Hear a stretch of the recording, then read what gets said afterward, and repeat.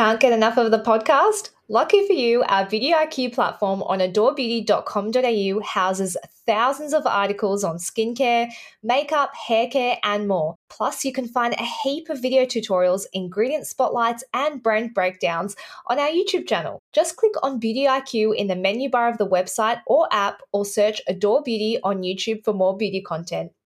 Welcome, everybody, to Beauty IQ, the podcast. I'm your host, Joanna Fleming. And I am your co-host, Hannah First. So, Hannah, you've made it back from New Zealand. It looked like you were at some kind of hot spring every single day, multiple times a day. Am I incorrect in that assumption? Or It was a hot spring every day. So the place that I was, if you don't follow me on Instagram, it was in the Rotorua area, and that is like there's like volcanoes and geothermal activity. So everywhere you go is like steamy, and there's like, it's the most amazing place. Like I can't even describe how weird it is to turn up in like a town and there's just bubbling water coming out of the street and there's like steam everywhere. And I was like, imagine the people that live there. Like I would be nervous that all of a sudden like a shooting hot boiling water would come out of the floor. Yeah. And like the temperatures. Was it really warm? You go into like a hot spring. So I went to like it was like not a pool. So some of them where they create pools and you get into a pool. This was actually you get into the lake and it was like boiling hot. Really? Like beautiful. Like a super hot bath. Are there any skin benefits of these like hot springs? Yes, apparently there is. I don't know what though. But it's like if you went to we went to a mineral spring. Yeah. I think that's good. And there's actually a list of all the ingredients. I will say though, there's like I saw arsenic on there and I was a bit confused by that. But yeah, they put up in the hot springs like the kinds of ingredients that are in there. Yeah, wow. And it's all just natural. Natural, yeah. Like it just comes from the ground. Yep. Yeah, it comes from like the spring. I think you'd really like, I don't know, would you get in the... I wouldn't get in a lake, no. I'd get in a pool.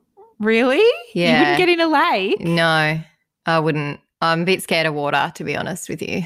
And then henna definitely came out. Did she? Adventure henna. Not sexy holiday henna, but adventure henna. Yes. Yeah. I just did things that I would never, ever do. I think COVID has turned me into like a different person. Like the giant swing? It was like a baby bungee jump. Yeah. So Micah, who actually works at Adore, we're sitting next to each other in the swing and we go out and I'm like, oh my God. And then the guy goes, so would you like me to count down or? And then he let us go. And you drop like 70 kilometers an hour and it's a 50-meter drop and you just drop. And oh my God, I was shaking for hours after shaking. Wow, really? Mm-hmm. So what did you pack in terms of skincare and beauty stuff? So I actually packed a new serum because I didn't really pack a whole heap because I only had 30 kilos. Okay. Now, this is pretty hardcore, but I've been using retinol every day. So my skin is pretty good at the moment with retinol. So it's the Dermalist Age Defying Multi-Complex. And the reason this is really good is because it's like got everything. So it's got retinol, peptides, vitamin C, resveratrol, niacinamide, and hyaluronic acid. Mm-hmm. Unfortunately, that was way too much for my skin, so I cannot relate to that. I did that a couple of times. And then the other thing that I brought was I bought some sachets, which is really good if you hold on to your like sachet samples. Oh, yeah. I took like single serums that I could use. SPF, obviously. What else did I take? Hair care? Hair care, I took the Coco and Eve shampoo and conditioner because I'm trying that at the moment. And I think that was kind of it. I weirdly took a whole bag of makeup and didn't use it really well. Yeah, did you go out anywhere? No. I feel like it was more of a chill. There was a couple of cute guys. I did whitewater rafting and there was a couple of cute guys who like are the instructors and they come in the boat with you. But if you saw what I was wearing, you'd be like, you've got like a helmet and you're in like full wetsuit and then like wasn't a sexy look. Was that scary, that whitewater rafting? Yes. So the raft, it went down the waterfall on like a, what's that? Like it went from 90 being degree angle. upright and then it went totally like 90 degrees. And then we went down into the water, and I thought we'd flipped over, and basically it hit my face so hard that I thought water had gone into my brain. It was like I was like, oh my God, because I got out and my brain was hurting. And I was like, that can't be good. No, I don't think it was. So you wouldn't recommend that one? No, I loved it. Oh, okay. Apart from the sore brain. Such a good trip. So what is on today's episode, Hannah? On today's episode, I am getting a mole check and a mole map for the Cringy Convo. We're speaking to Yadira Cauchi on post-inflammatory hyperpigmentation and, of course, the products we didn't know we needed. Sorry, Jo, I didn't wear my sexy undies. That's okay. You look nice regardless. Hannah's just got her underwear on in front of me. We're at Mole Map in South Melbourne. We have Layla and Niati joining us this morning. They're going to talk us through what's actually involved in a mole map or a skin check. I was just having a chat to Niati about how it actually works, and it's so interesting. I didn't know this, but the images that are taken of your moles are sent off to dermatologists to make sure that it's not melanoma. So we're going to go through the whole process. They'll explain what happens when you come in for a skin check, and Hannah's going to have all of her moles checked. I feel very exposed right now. Jo's just staring at my face, making sure she doesn't look down. Okay. All right. So Layla, can you talk us through what we're about to do? All right, so Hannah's here for a skin check. So skin check, one of our shortest appointment. It's about 20 minutes altogether. We'll get the patient in, get her undressed. We'll offer a gown if that makes her feel more comfortable, or sometimes the room can be cold. Chosen. No gown, I'm fine. So she decided not to wear a gown. And then we'll get her to have a seat, and I'll start checking her skin from the scalp to the sole of her feet. If there is any concern to her, obviously I'll address that, and I'll check every single spots and moles or lesions on the surface of the skin.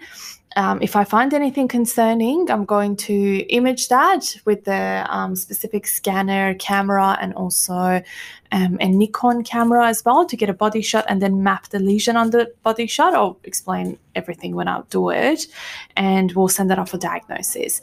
The dermatologist on the other end will receive the images, we'll go through them along with all the notes that I have provided for them. So it's pretty much like they have actually seen the patient, but they haven't. They find that if there is any possibility of a melanoma in there or any melanocytic signs in there, and if there is, then they'll write down a report to the to the patient. They'll direct the report to the patient, and the patient will receive the report via email. And if there is any possibility of a melanoma, then they have to go and get the lesion removed. Great. Do I point out things that I'm like, oh, I'm not sure about that? I'm not sure about that, because I have that every time I get a mole. I'm like, same. Oh, what's that? Yeah. Oh, what's I'll that? look at everything in the shower. Yeah. Like, that looks suspicious. Yeah, that's exactly. I think every single mole is suspicious. Even though I go every year to have a skin check. Yeah. How often would you recommend getting a mole map? Every 12 months, that's Okay. the recommendation, unless you're like super high risk, like both parents had melanomas, or you have had a melanoma yourself in the past. You're at risk of getting another one, obviously, for the first 3 years. So that would be every 6 months. Otherwise, moderate risk factors would be 12 monthly checks. Okay. So just a few questions, Hannah, before we start. Have you had a melanoma or any type of skin cancer in the past? No. How about anyone in the family? Like the immediate family? No melanoma, but grandparents have had skin cancers. Like the small skin cancers. Small, yeah. Those are called non-melanoma skin cancers. Yep. They're usually small, usually appear around the face. Yes. And they just, because they grow on the surface, they can be removed and non-dangerous. So they're not as dangerous as melanoma. That's what I'm saying. All right, no problem. Have you used solarium beds in the past to get tanned? Okay. So Long time how ago. often do you think you used it? For a couple of years, probably. I did it not super regularly, but maybe like when I had an event on. Yeah. I just have to write that note for the dermatologist so they know that you've been exposed to a great deal of UV in the past. Yes. Shame. Shame, I know. No, it's okay. I've been there too. Oh. We all make mistakes. Like my formal, Yeah. Before my formal, I don't even want to talk about it. Things I did before schoolies. I cannot even believe that solariums were legal. I can't believe that people are still going to illegal ones. If you're still going to an illegal solarium, this is your notice. This is your notice. I'm coming for you. Great. So do you remember ever being sunburnt really badly? Like blistering? No, not blistering. But yes, I've been sunburnt before. Yeah, to peeling. Yes. Several times, you'd say? Yes. All right, no problem. I'm ready now. Great. So when you're ready, you can have a sit here with your back towards me. All right. Hannah's really fallen off the chair. This is not my usual setting. What's going on? Yeah. Take your hair out. Wow. So Layla has this little magnifying glass looking contraption and is looking through Hannah's hair now at her scalp. It is absolutely possible to grow a mole or a lesion or a spot on the scalp. So when you are looking for a melanoma, Niati, maybe you can tell us what are the things that you look for when you're assessing images that get sent to you for assessment? So there's actually a science behind it. It's called, basically we look at the dermoscopy images of a mole, so very highly magnified, up to 20 times. And we're looking for things like variegation in pigment, that's number one. We also look for any irregular blood vessels within the lesion. Basically, if I cut up a mole into quarters, that each quarter should look the same. And if it isn't, then I'm worried. And the mole itself could have also changed very subtle. So it could be just a tiny extra dot from a photo I took 3 months ago, and that could be enough for me to take out a mole. And I've had patients where they've had a melanoma as a result. A couple other things, if they've got a grey look to them as well, but it's very hard to see that on actual when you look at your own skin. So you really need a magnified look at it and have it looked at by someone who knows what they're doing. But I think that individually as patients, you can actually monitor your moles because we've got smartphones now. So really important, if you're worried about something, take a photo of a mole, review it again, take a photo another week later, 2 weeks later, 4 weeks later, and see if that mole's changing, because the change is the key. And if it is bleeding or itchy or symptomatic in any way. Yeah, wow, that's actually a really good tip. And a lot of people ask, is it okay to just go to a GP to have a skin check? Because I tend to go to, a specialist just to be 100% sure. Is that the best thing to do, or is a GP usually trained to detect melanoma? Everyone's been trained. Definitely if you go to a they call skin doctor, skin specialist. They're not necessarily dermatologists, but they've done extra training. So they're a good way to start. But if you're ever concerned about something yourself as a patient, I have a very low threshold for taking those moles out, because often a patient will come in and tell me, I've had this for years, no one's done anything about it, but I'm really worried. And then I'll take a little small sample and it will come back as a very early melanoma if they're very lucky. GPs are fantastic at sort of reviewing every part of our body, so they're a bit stretched. And with such a huge incidence of melanoma, we have the highest in the world, and we have 550 dermatologists for the entire country. Is that right? Mm-hmm.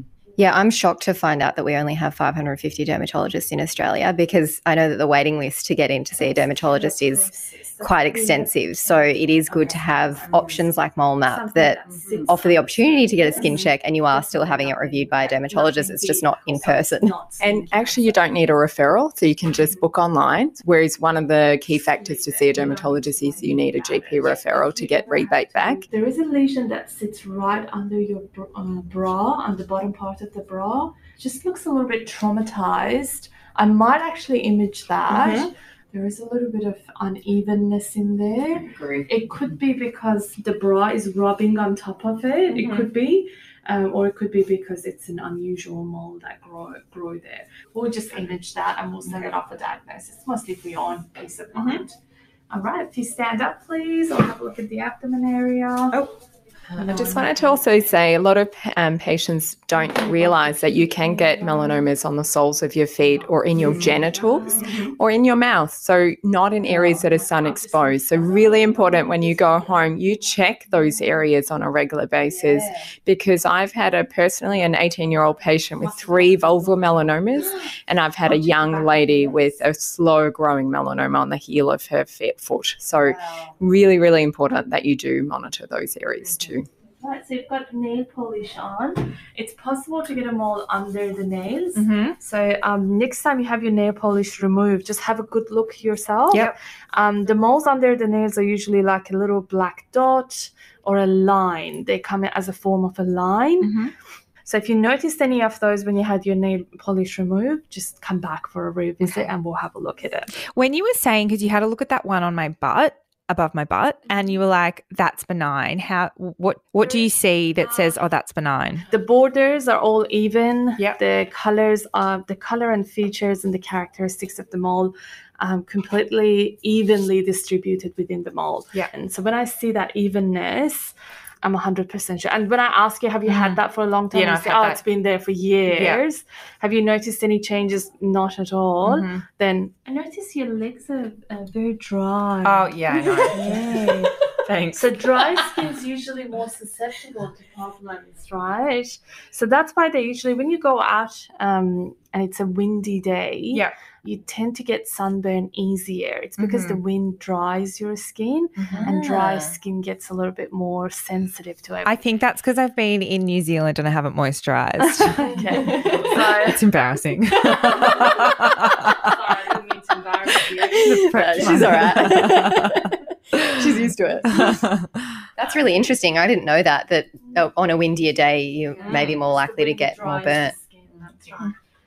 And alcohol. So if you drink alcohol and you're out in the sun on a beach and drinking away your margarita or Bloody Mary, you're more likely to sunburn. So it's really important. Actually, try not to drink or drink very little when you're outside in the sun. Noted. Australians are not good at that. I'm just going to put that out there.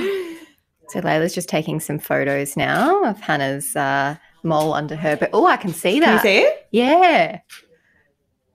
Suspicious. I would have, if I'd seen that, I would have said the same thing. So Niati, how many moles would you review every day? So we have a roster-based system, and we often, in a year, we would see about, in Australia, at least 50,000 images. Wow. Not patients, but images. And some patients have up to 80 to 90 photos taken of their moles. So on an average weekly, we can vary between 100 to 200. So we do it after hours. So we tend to see our patients during the day and then do the review. Maybe I don't want to be a dermatologist. That seems like a lot of work. So what Layla's doing now, she's got an image up and she's kind of placing, what would we call it, on like an animation where the mole is on Hannah's body. Don't know how to explain that very clearly. The avatar? Yeah, the avatar. Yeah. So we mapped the lesion. Yeah. It's a male. The other one was going to say. My avatar's got a six-pack. So she's just taking the very close-up photo on the special skin scanning camera. And one of the things that MoleMap's doing, which is very exciting, is that we are now looking at all the images that we have and creating an artificial intelligence algorithm. So eventually we will be making a camera which will be allowing us to diagnose patients on the spot. That's really cool. Wow. And so to have a check like this for any of our audience members who want to come and have this done, what kind of cost could they expect? That's for the short skin check, which is suitable for people that don't have a lot of moles, like Hannah.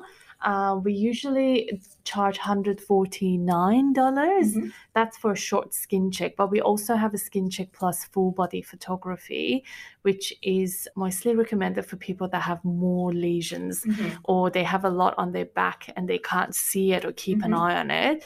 Also, people that have a lot of moles plus they have a family history of melanoma, we recommend full body mole mapping. And that's when you do the full body photography plus you map all the lesions on the surface of the skin. It's a bit more expensive. That's $400. Yeah. But every 12 months, we re-image all those lesions and monitor them over the years. Yeah. Thank you. Thank you so much, Dr. Niati and Layla, for doing this for us. For anyone who wants to have a mole map done, we're at South Melbourne, but they have multiple locations around Australia that you can go and have your moles checked. So I feel like we might have touched on this topic a little bit when we spoke about hyperpigmentation in previous episodes, but today we are honing in on post-inflammatory hyperpigmentation with dermal therapist Yadira Couchy. You might have seen the ads on our channels already. So Yads is from Extra Clinic in Canberra, if anyone is looking for an excellent dermal therapist in Canberra. But today we're going to talk about PIHP.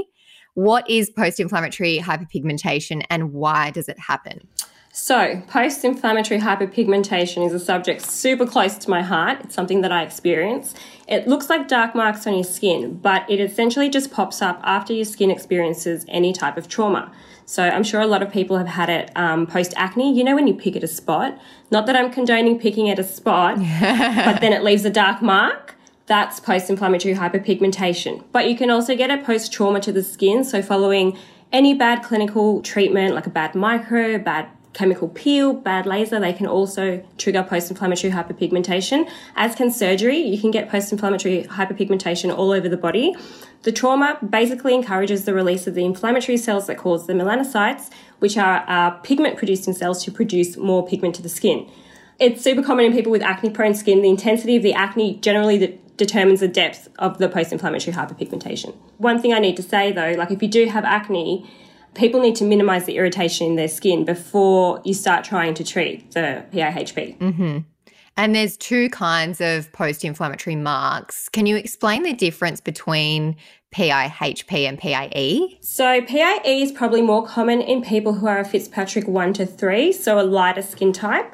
It's essentially inflammation-based as well, except the marks that are left behind on the skin are generally a pink, a dark purple, or can even be a red. Sometimes it's because of damage to the small blood vessels under the skin, whereas the pigmentation is melanin-based. And it happens in people that are Fitzpatrick 4 and above. So anybody that has a skin of colour, if you're an African descent, if you are from the Middle East, South American like I am, you can be prone to post-inflammatory hyperpigmentation. Asian skin types, anyone can really get it, but skin of colour is probably more prone to post-inflammatory hyperpigmentation, whereas Fitzpatrick's 1 to 3 are probably most prone to post-inflammatory erythema. Mm-hmm. Why are some people more prone to post-inflammatory scarring than others? That's generally due to the melanin in the skin and the people that pick at their skin. So that's why when I say if you have acne-prone skin, we need to minimise the irritation in your skin before we try to treat the post-inflammatory hyperpigmentation, because it's the irritation that is going to essentially lead to the scarring and the pigment. So if you have acne-prone skin and you know that you are a picker, my number one suggestion would probably be to get yourself some pimple patches, because they're going to stop you from picking at your skin. Even if you aren't acne prone, I know that with my skin type, anytime that I get a pimple, because I'm not acne prone, I will pick at it, even though I'm a dermal therapist. And the scar is worse than the actual spot. And the only thing that will stop me doing that is a pimple patch. So definitely focus on reducing the inflammation and the irritation in the skin is my number one recommendation. And then look at treating the pigmentation. And I know, I work in this industry, I know that if I squeeze a pimple and then it kind of if I just keep going at it and at it and at it, I know what's going to happen, but I just can't help it. I just want to pick at it and I just want it to be flat. I still have spots on my skin. This is how long it takes for pigmentation to go away. When I was pregnant with my first child, I got hormonal acne, and the scars that were left, he's now almost 6, I still have them on my skin, even though I get clinical treatments, I use cosmeceutical skincare. It can take months or years to go away. That's why it's really bad in some people who don't look after their skin and they get it and then they're not wearing SPF. So SPF is super important because you want to prevent it from getting worse. And then obviously using the right skincare at home. But prevention is the key. Would some people be more prone to scars that last longer? Because I know for me, probably the reason I pick at it, because they actually do mine fade really quickly because I get them when I've had a pimple. Do different people kind of have a different reaction? I guess so. It depends on the skin. Yeah. I would say that people that don't look after their skin will probably have more of a chance of the scars staying for longer. So if you know what you're doing with your skincare, which obviously you do, perhaps that's speeding it along. But a lot of people don't exfoliate their skin or they don't wear sunscreen. Really important things when treating pigmentation. And then you're getting the people that come into clinic and actually treat it in clinic. That is amazing for it. And also to determine the type of pigmentation that they have, because perhaps it's not post-inflammatory hyperpigmentation. Perhaps it's some other type of pigmentation and people don't realise what it is. So it's super important to get it assessed before you start treating it. How could people actually avoid that kind of scarring? And if they don't do anything like skincare wise or treatment wise, will it go away on its own? It can definitely go away. It depends on the depth. So my number one recommendation is to minimize the irritation in the skin while you have the active acne. Don't pick at any spots. Easier said than done. Easier said than done. Don't go to crappy places to get skin treatments. I know I see all the time. I even get emails from some places saying, $40 chemical peels, but is it really worth it? I wouldn't even want to risk it. And if you are treating post-inflammatory hyperpigmentation at home, are there any like specific ingredients or products that you would recommend for someone that has got PIH? Definitely. I don't want this to sound overwhelming, but it's going to sound overwhelming. It's not really a lot of different products, but it's just ingredients that your skin needs to help lighten the pigmentation. So obviously number one is SPF. It's not sexy at all, but it's going to prevent your pigmentation getting worse. So wearing a broad spectrum UVA, UVB, SPF every single day is my number one recommendation. Secondly, retinoids, any type of vitamin A is great for pigmentation. It's great for acne. It's like gold standard in clinic. So if you can use a retinol a few times a week, I definitely would recommend that. It's not great for all skin types, but if you can tolerate it, yes. A tyrosinase inhibiting serum. So this is essentially a serum that's going to stop the melanin in your skin getting worse. You might actually be prescribed a serum, like a tyrosinase inhibiting serum in clinic if you're going to get chemical peels or any type of laser as well. So tyrosinase is an enzyme in our skin that's responsible for the production of melanin, and using a serum like this is just going to prevent it getting worse. There are so many that I love on Adore Beauty, I don't even know where to begin. Cosmetics Simply Brilliant is one that I use post-pregnancy. Does have a little bit of salicylic acid in it, but you can discuss that with your doctor. Aspect Pigment Punch Plus, I think it's called. It's also really great. It's so good. I used it throughout my entire pregnancy last time, and kojic acid, arbutin, certain licorice extracts, tranexamic acid, they're all great ingredients to look for. And also an AHA chemical exfoliant. Everyone should be exfoliating weekly, especially if you've got PIHP. I love my acids. Glycolic acid would probably be my recommendation just because the molecule is smaller, it can penetrate deeper, which means that you're going to get a better result. But I know that not every skin type loves glycolic acid. So if that's an ingredient that doesn't work for you, definitely look for a lactic. On Adore Beauty, the Sleep Glycolic is amazing. I don't know if anyone's tried that. It's the Medik8 one. Oh, yeah, I've tried that one. It's like a cream. Yep.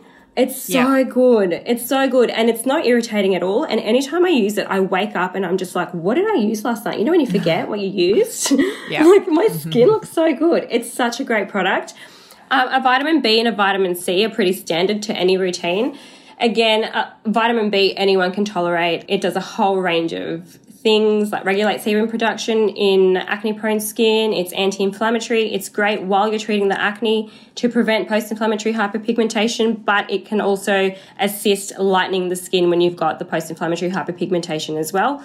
Vitamin C is an antioxidant that brightens the skin, really great for free radical damage. Not everyone can tolerate vitamin C, so it depends. You have to have a play around with the ingredients and see what works for you. What would you recommend in terms of professional treatments? So pigmentation is a really hard thing to treat. It's more about just preventing it from getting worse, and you can lighten it a little bit.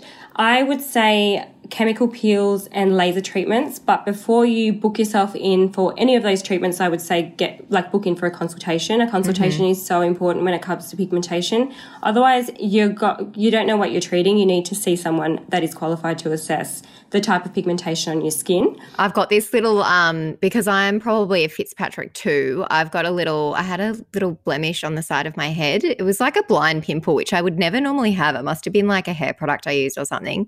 And it's been there for ages. I reckon it's probably been 5 weeks now.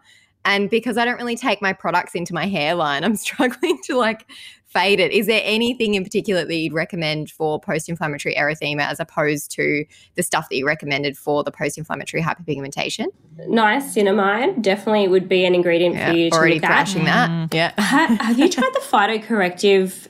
There's a phytocorrective range by SkinCeuticals. That's really, really great for inflammation. There's a phytocorrective gel. Okay. It's got a lot of anti-inflammatory ingredients, really great for redness, really great for rosacea or any type of irritation. Even I use that sometimes if I overdo it on the acids and my skin is just red and just a little bit irritated. That's a really, really great range. Amazing. All right. Well, I think that's all of our questions that we had on post-inflammatory hyperpigmentation. Thanks for joining us today, Yaz. Product we didn't know we needed. Hannah, I have something shocking to share with you.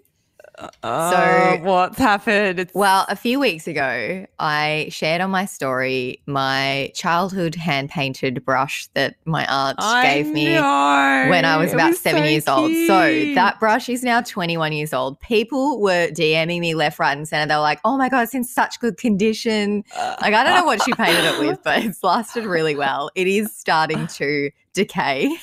For obvious reasons. So I have been on the lookout for another brush that I can stand, and I honestly have not found one up until recently, and I wasn't expecting to find it. So I had received a few GHD things in the mail, and in there was a GHD paddle brush. And for some reason I was just thought, oh, maybe this will be similar to my normal hairbrush that I would normally use, because it looked kind of similar in the bristles, and I think it's the other bristles on other brushes I just don't like. And so I started using it. I've been using it now for maybe 2 months, and I just was really apprehensive to say anything because it is a big move to move away from your 21-year-old hairbrush onto something new. But I can. It's like a breakup. I know. It's still going to remain in the drawer. I just think maybe she's more of an heirloom now than something I will use daily. So the brush that has taken the place of my childhood hairbrush is the GHD paddle brush. I just didn't expect to really love it, but I do. It feels exactly like my childhood hairbrush. I love how you are very specific on your brushes. Can you paint it? I think that would be really maybe. No, nice. I'll ask my auntie if she can paint the back of it. I'll say, can you create a replica? There's a business idea, like hand-painted brushes by Joanna. No, my auntie should do Etsy because she's such a good painter. She's so creative. She does these like handmade cards. It's amazing. Like, you should see the she makes. It's like crazy. But yeah, I have decided to put that aside. I'm just going to keep it. I might even put it in like maybe a clear glass box or something where I can just admire it from afar. But I am daily now using the GHD paddle brush. I'm really enjoying it for my hair. I have very knotty hair, which is incredibly hard to brush through when it's wet, but this seems to do a really good job of it. So that's my product I didn't know I needed. I've been saving that one for a while. I really wanted to be sure about it. I really loved when you posted that brush. I thought I actually sent you a message and said that's so off-brand for you. I know. Yeah, it was a bit, wasn't it? Yeah, but I love it. Yeah, and so many people knew what it was. I just wrote, if you know, you know. And so many people were like, I know. So my product today is the IT Cosmetics Your Skin But Better Setting Spray. I actually just spray this. I sometimes just spray this on my face when I don't even have makeup on. Oh, yeah. Because it's also a hydration spray. Okay. The reason why I like it so much is it contains hyaluronic acid, aloe vera, and coconut water. Nice. And so it helps to extend your makeup, but it's also really refreshing. But how do setting sprays do that? Up to 16 hours makeup wear. What is that? How do they do that? I mean, I don't know. Well, it says here it's got long wear polymers, give makeup strong but flexible hold that lasts all day, while mattifying powders absorb excess oil and keep shine at bay. Yeah, right. All right. It's good because it's for all skin types. You know me, I don't like a really matte makeup look, even though I've got oily skin. I'm trying to get dewy. Still surprises me to this day.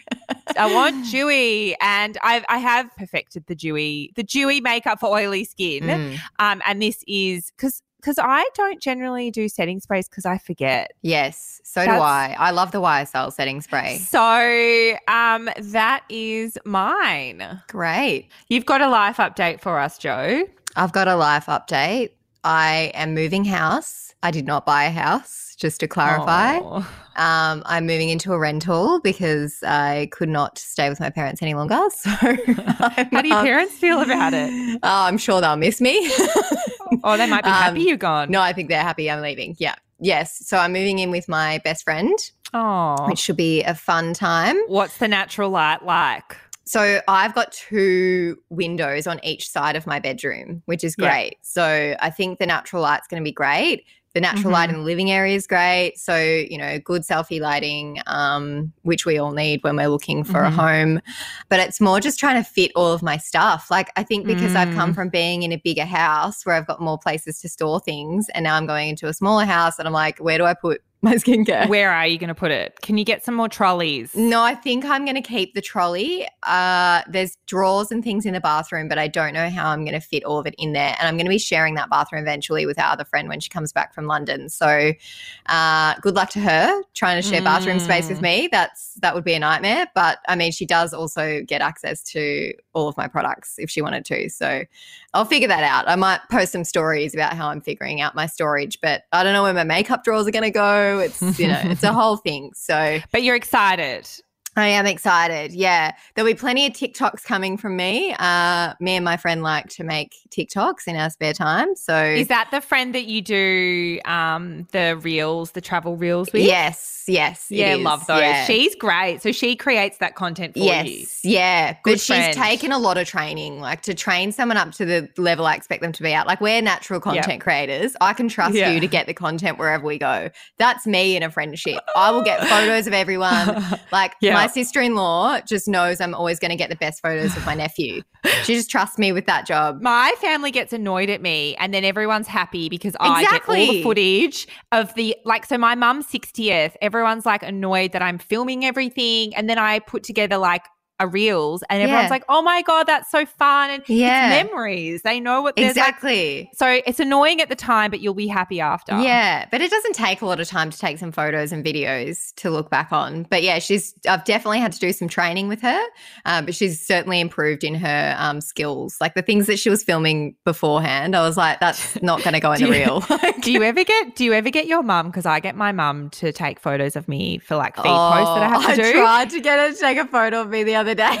Mum says that I get so angry at her. She's like, yep, sure. And she just keeps quiet because I get really frustrated. No. She's like, I know you're just frustrated at yourself because you're not getting the shot, but the frustration is taken out on her. Yes, very much so. It's just frustrating not being able to – someone doesn't know your angles. You know, I can get a shot of you every single time. That was actually something in New Zealand that annoyed me. Like, Micah can't take photos. But I'd ask someone to take a photo and they take 2 photos. Yes. And I'm like, that's not enough options. So when we were in Tasmania, we were at a winery and there was this couple there and they were trying to take selfies, and Hattie, my friend, goes to me, just go over there and offer. Just do it. I know you want to. And I was like, yep, okay, this is my moment. I go over there and like, do you guys want me to take the photo for you?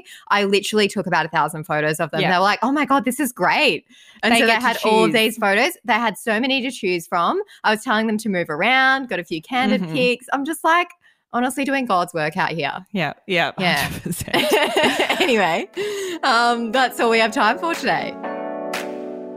Thanks everyone for joining us today. Don't forget to subscribe and tell your friends. It helps other people to discover us. And also, we really want to know what you thought about this podcast. So if you can leave us a review, that would be much appreciated.